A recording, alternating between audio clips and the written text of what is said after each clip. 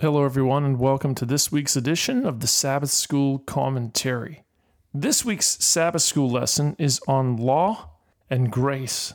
And I want to read the memory text with you to begin our commentary this week. It's found in Galatians 2:21 and says, "I do not set the grace of God aside. For if righteousness comes through the law, then Christ died in vain." So we can deduce a few things from this passage of God's word. Number one, righteousness does not come from the law. If it were, that's number one. Number two, if righteousness were to come from the law of God, then Christ died in vain. Or in other words, the sacrifice of the Son of God was in vain, or it meant nothing. It was for nothing. If you were to believe and to understand and to act as if righteousness before God came through law keeping or through the giving of a set of rules, then you would be setting aside the grace of God. Now think about this. You and I are unrighteous. Imagine then if God's plan to make us right was to deliver to us a code of laws. Now that code of law may be great and awesome and amazing, but the delivery of a code of law is not going to make you something that you're not. It's not going to do for you what you cannot do for yourself. And so if the righteousness cannot come through the law because you can't become righteous through a written system of law or a written down code of law or a bunch of rules, a bunch of regulations, a bunch of statutes that are written down. They cannot make you right before God. They can't make you something that you're not. Okay, so imagine a person who, was in a boat that was sinking and lifeguards came and the lifeguards threw at them a rescue manual and said, "Here you go." But the people in the boat can't swim. They don't know how to navigate. They're absolutely lost at sea and about to drown. Now, you can throw at them, a book that describes proper action in that particular situation or good rules, but those people do not have the capacity, the ability to actually apply this manual, this rescue manual. They're done. They're done for. This is an incomplete illustration, but a fair one. If you're in a burning building and you have no way whatsoever to get out, and then all of a sudden through the window, a fireman throws a book, and the book is about how to escape a burning building. Okay, yeah, it's not really going to help at that point in time. The lifesaver, the fireman, has to get in there and help you and do something about the situation you're in. And so the human race is in a predicament. We're born dead in trespasses and sins. We have a fallen nature. We're born with the propensity and the tendency and the inclination, and just everything about us is drawn toward evil and selfishness.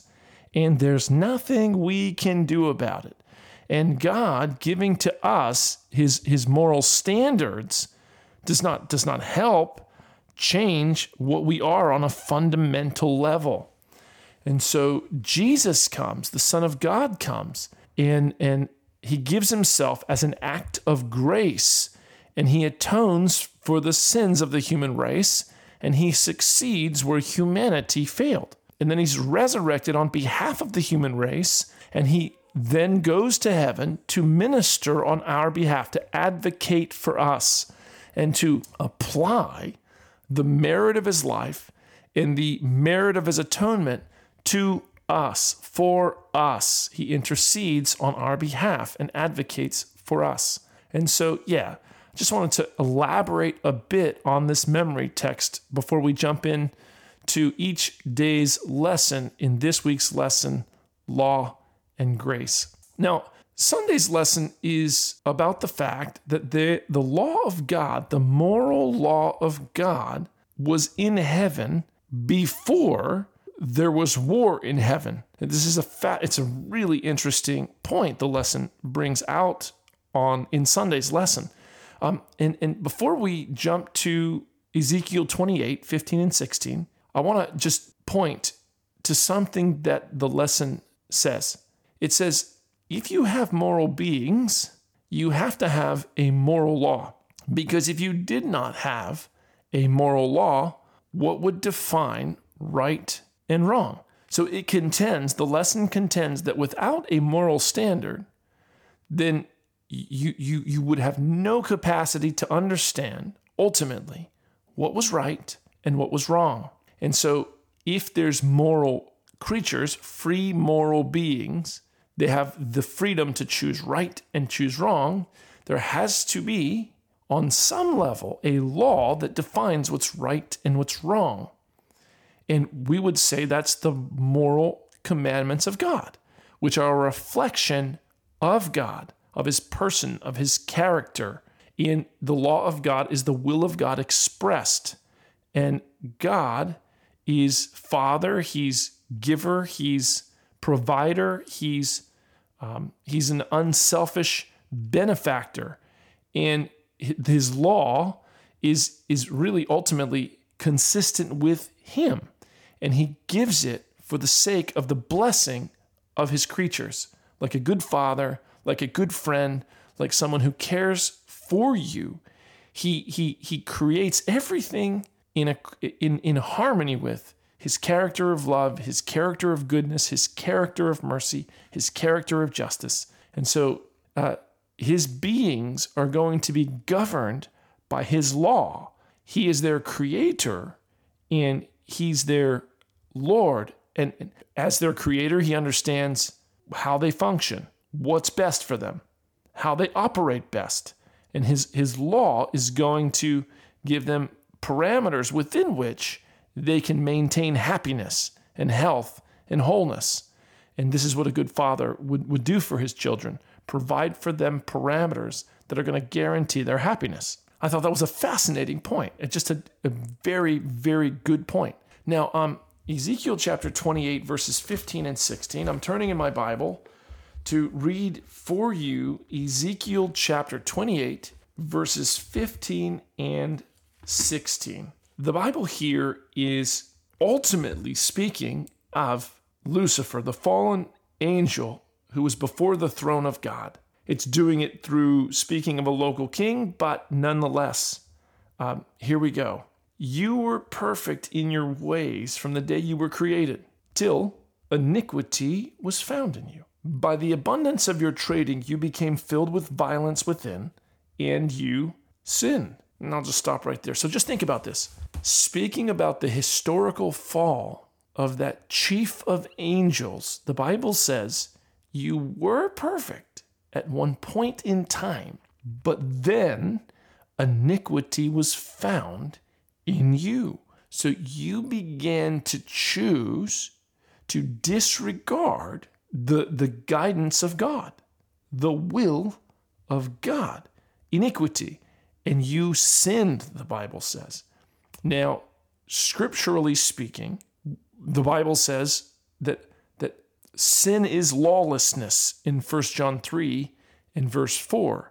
And in Romans 7 and verse 7, the lesson points this out.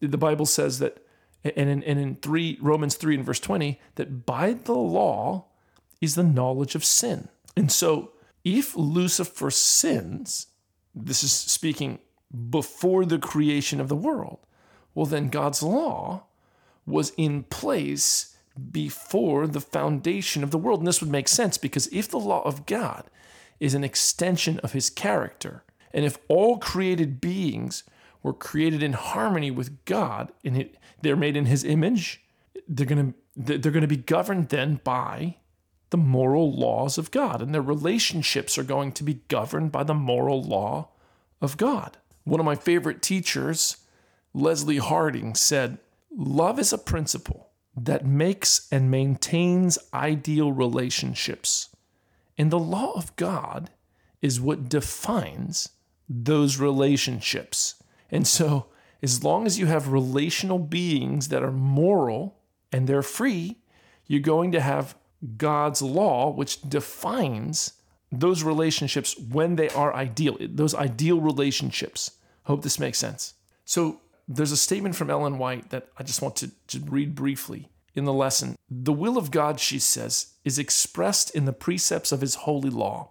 And the principles of his law are the principles of heaven. The angels of heaven attain to no higher knowledge than to know the will of God, and to do his will is the highest service that can engage their powers. Thoughts from the Mount of Blessing, page 109. Monday's lesson, the law in Deuteronomy. Now, if you've been reading the book of Deuteronomy and studying your lesson from week to week in this quarter, you're going to note that throughout the book of Deuteronomy, obedience is constantly encouraged.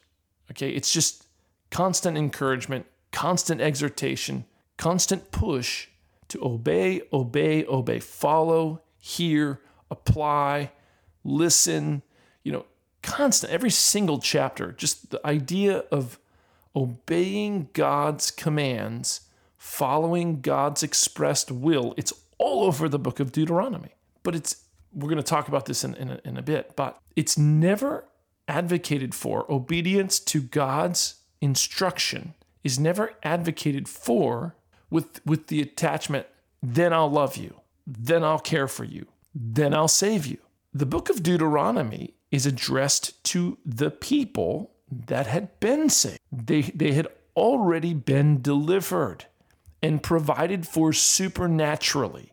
The Israelites could not get themselves out of Egypt. They could not get themselves through the Red Sea. They could not feed themselves in the wilderness. They were helpless in so many ways, but God provides. He helps, he sustains, he saves. And so you have this group of people they've been saved by the grace of God.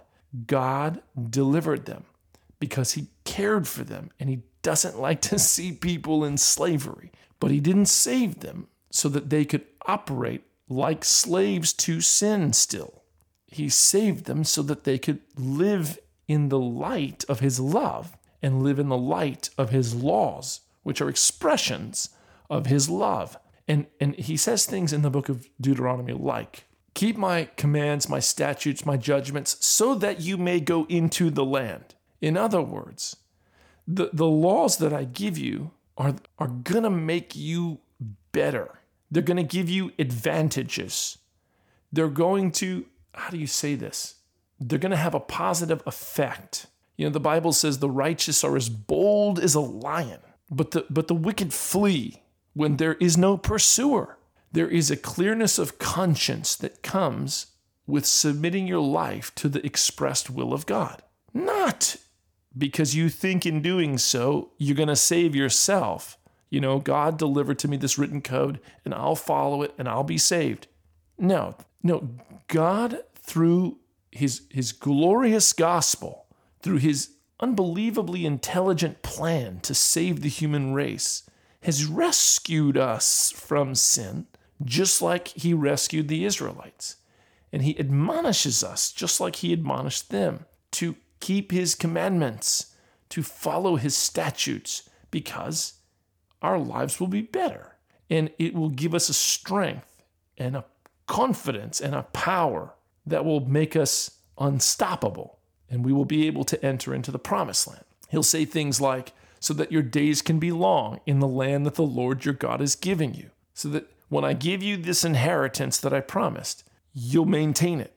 Things will continue to go well. So in other words, keeping the commandments of God makes society itself more sustainable. This is what God says. There's basically, God lists benefit after benefit after benefit after benefit of applying his commands to their lives. And once again, this is not for the people to be saved. They were saved. It was for them to keep their covenant with God. So I saved you, I provided for you, I sustain you, I love you, I've got your best interest in mind. It's what I'm all about. So let me just deliver to you my statutes, my judgments. These are rules for living. This is what defines good life. Apply it. And if somebody says the Israelites couldn't keep God's commandments, I would say, Please explain to me what you mean by that. Now, do you mean they couldn't keep them in the sense that keeping them is going to recommend them to God and therefore they could be just before a holy God by, following some external laws? Like, yeah, of course they couldn't keep the commands. But if you mean they couldn't actually live in accordance with God's revealed will for their lives, then I would say that's silly because Jesus says, follow me. Okay, so why would Jesus say follow you if you couldn't follow him?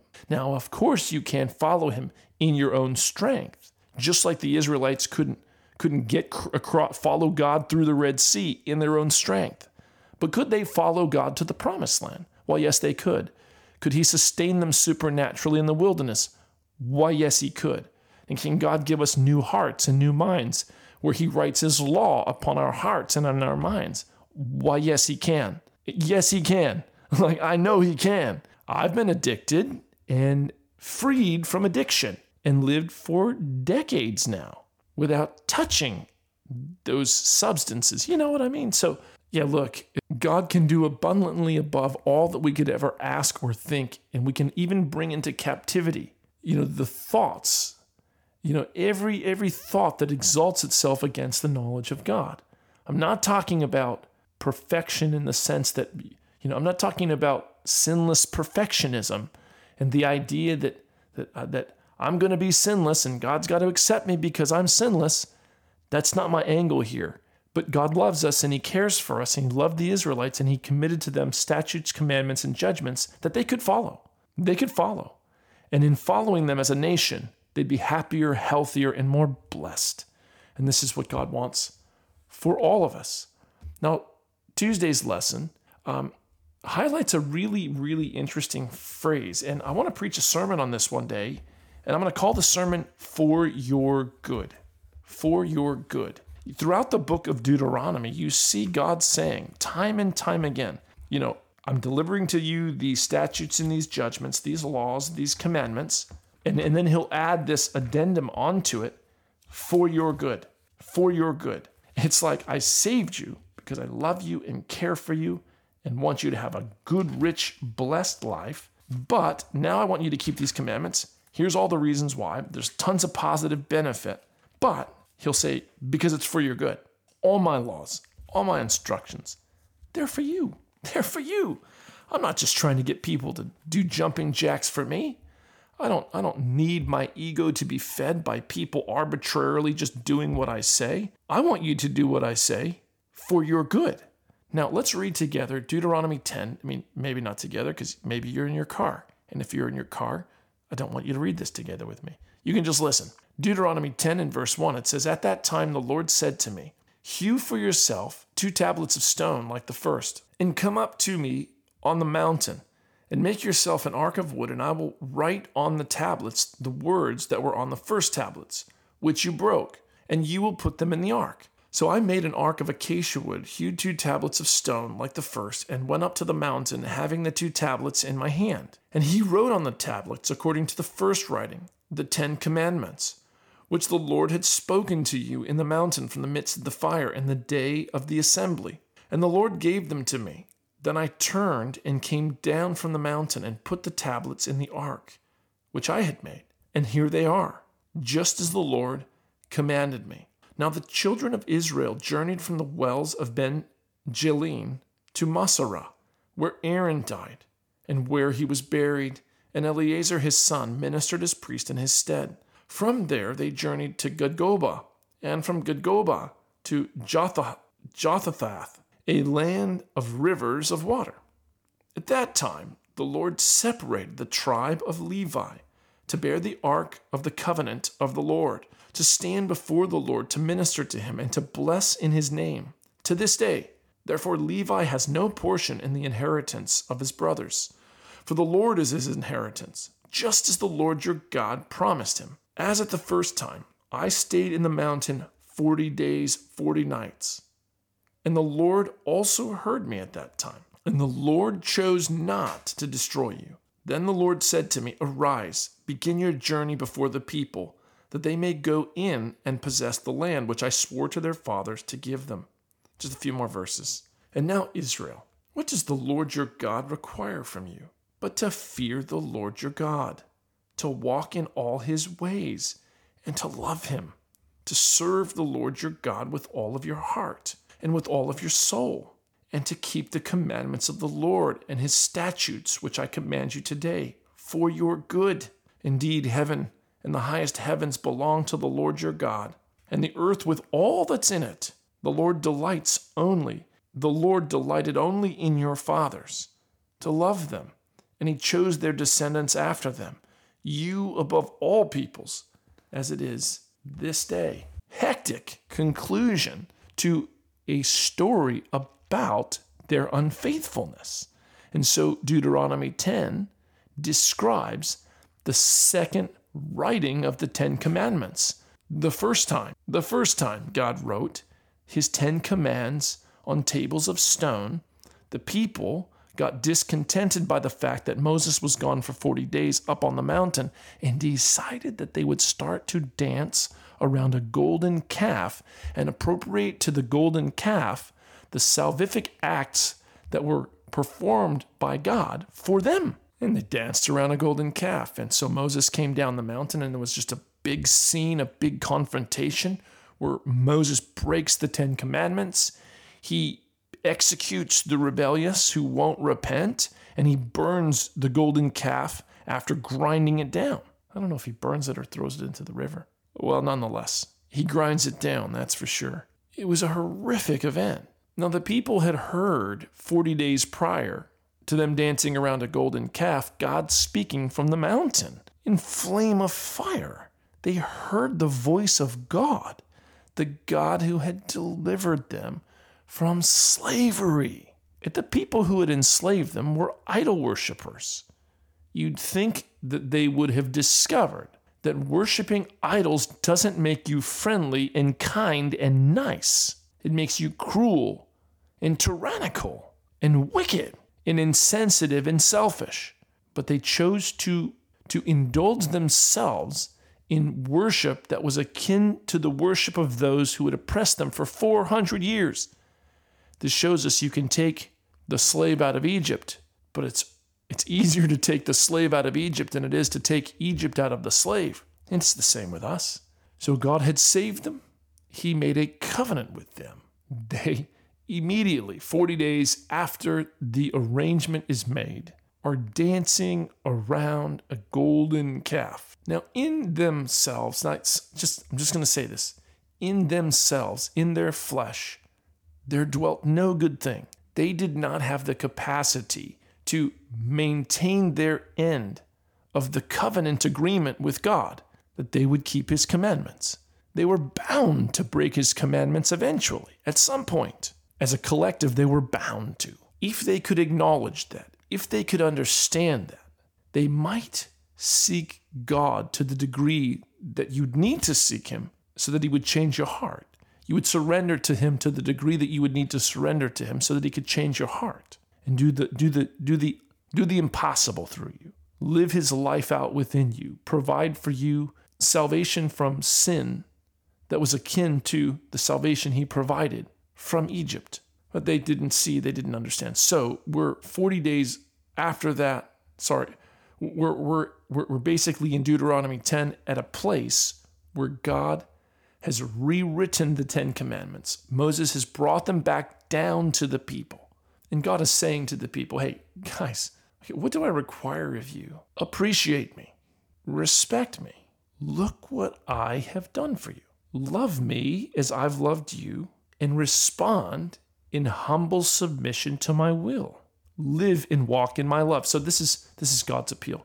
And so the lesson brings this out, and really ultimately, my friends, if you love God, you will keep his commandments. If I love God, I will keep his commandments. If I don't love God, I will not keep God's commandments. If you don't love God, you won't keep God's commandments. We should love God. But how, I had a girl come up to me at a youth conference once, and she said, I don't love God. I'd like to, but I don't. I gave her two answers. I said, 1 John chapter 3 and verse 16 says, here's how we can understand the love of God. It says in the old King James Version, Here's how does it say it? Well, I won't say it in the old King James Version. This is how we can perceive the love of God. Here's how we can conceive of the love of God, that he gave his life for us, and we ought to give our lives down for each other. So it's in beholding him giving himself for you.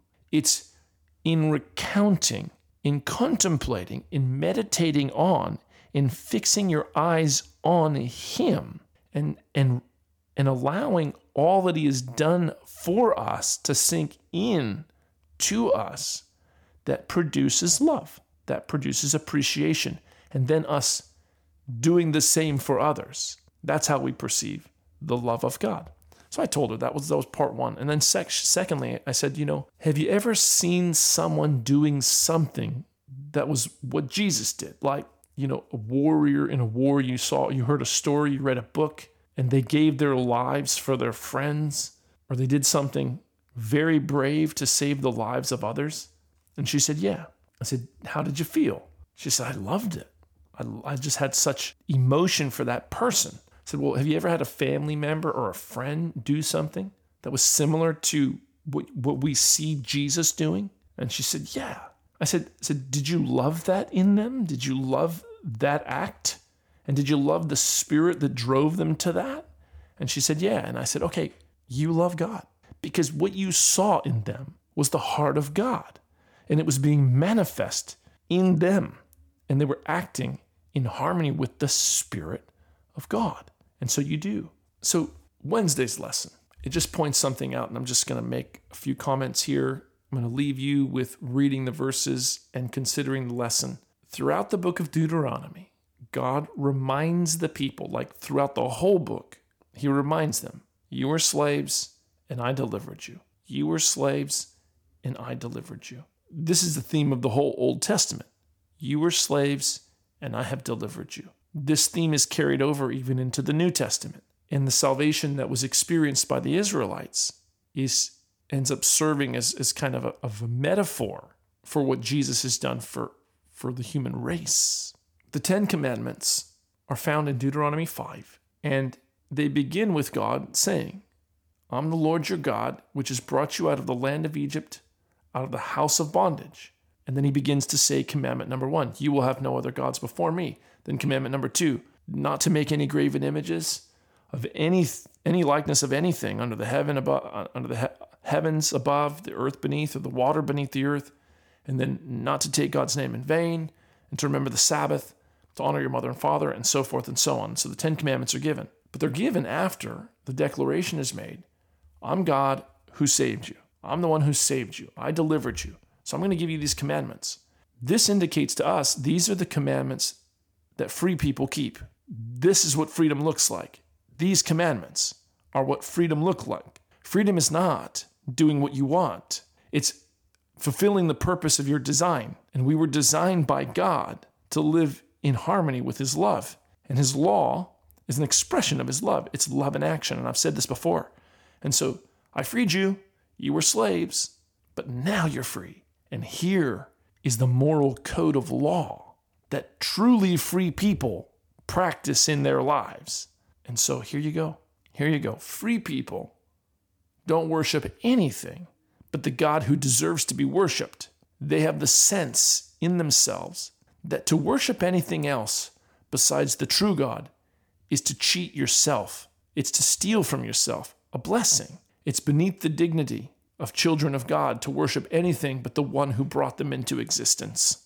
You cheat yourself when you worship a car or a career or an educational status or a relationship or a person or a fashion or what the world thinks of you or whatever. There is a God, a creator of heaven and earth.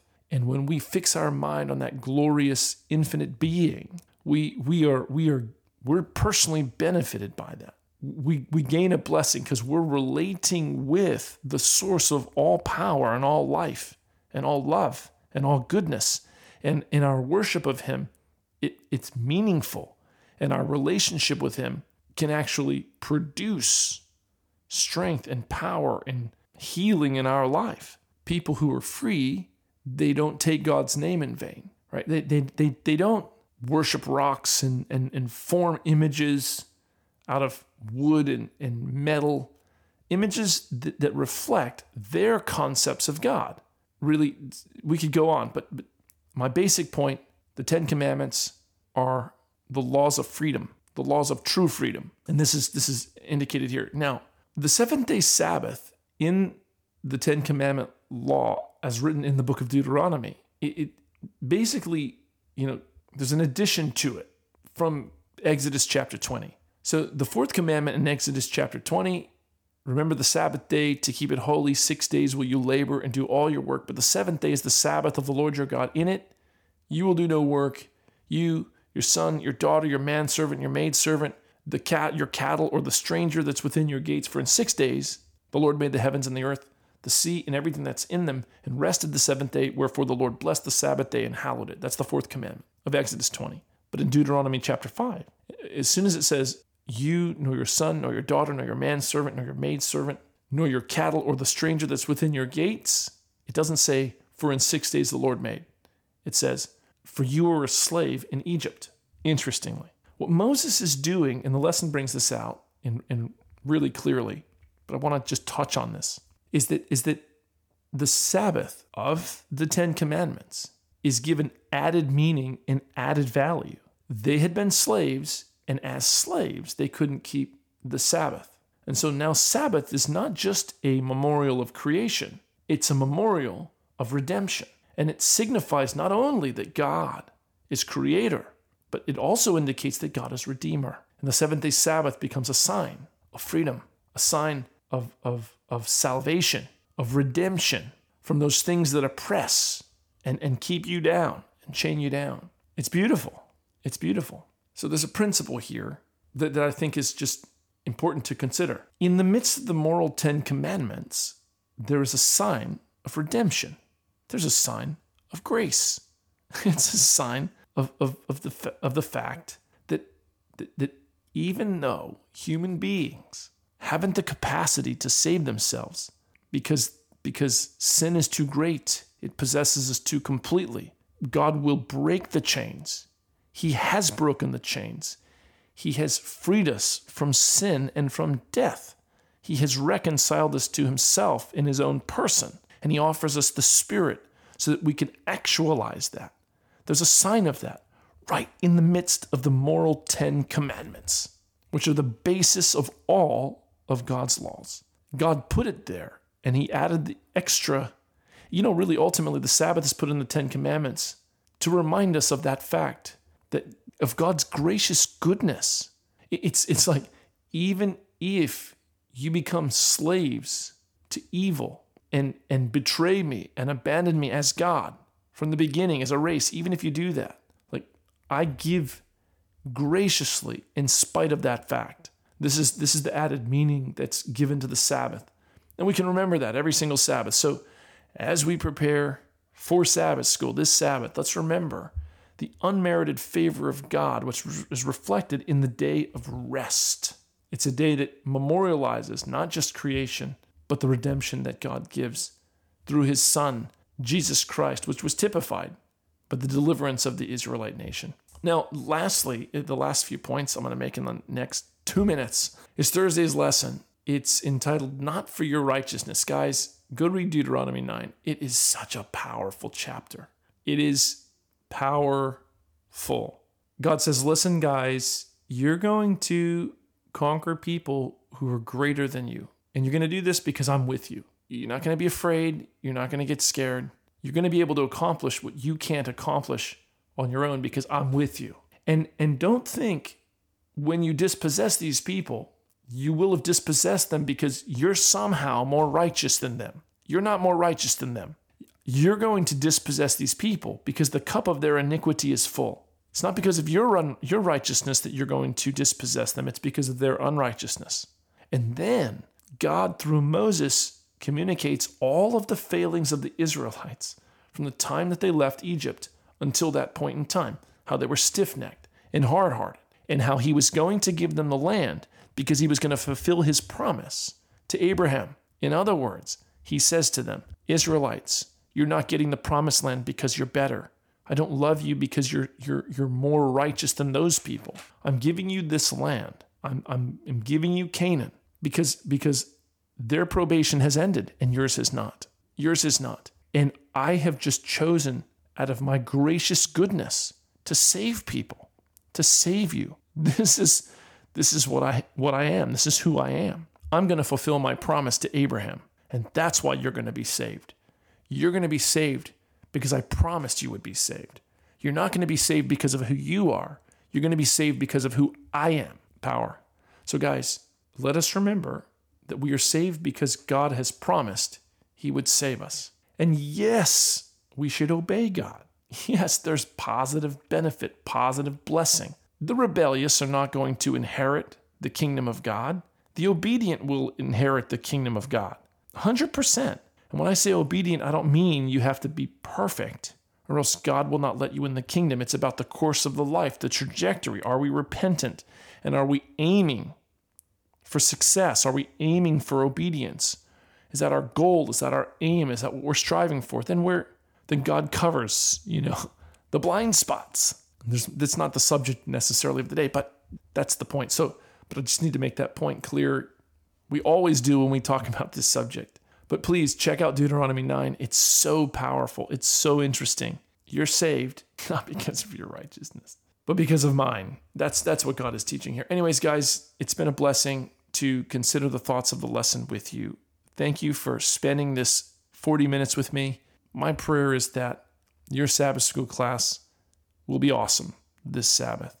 The Holy Spirit will come and be your guide and your teacher, and that this time together will have prepared you a little better for this week. God bless you guys. Have a fantastic Sabbath, a great week, and we look forward to hanging out with you again. And I'll look forward to seeing you again next week. God bless. Bye.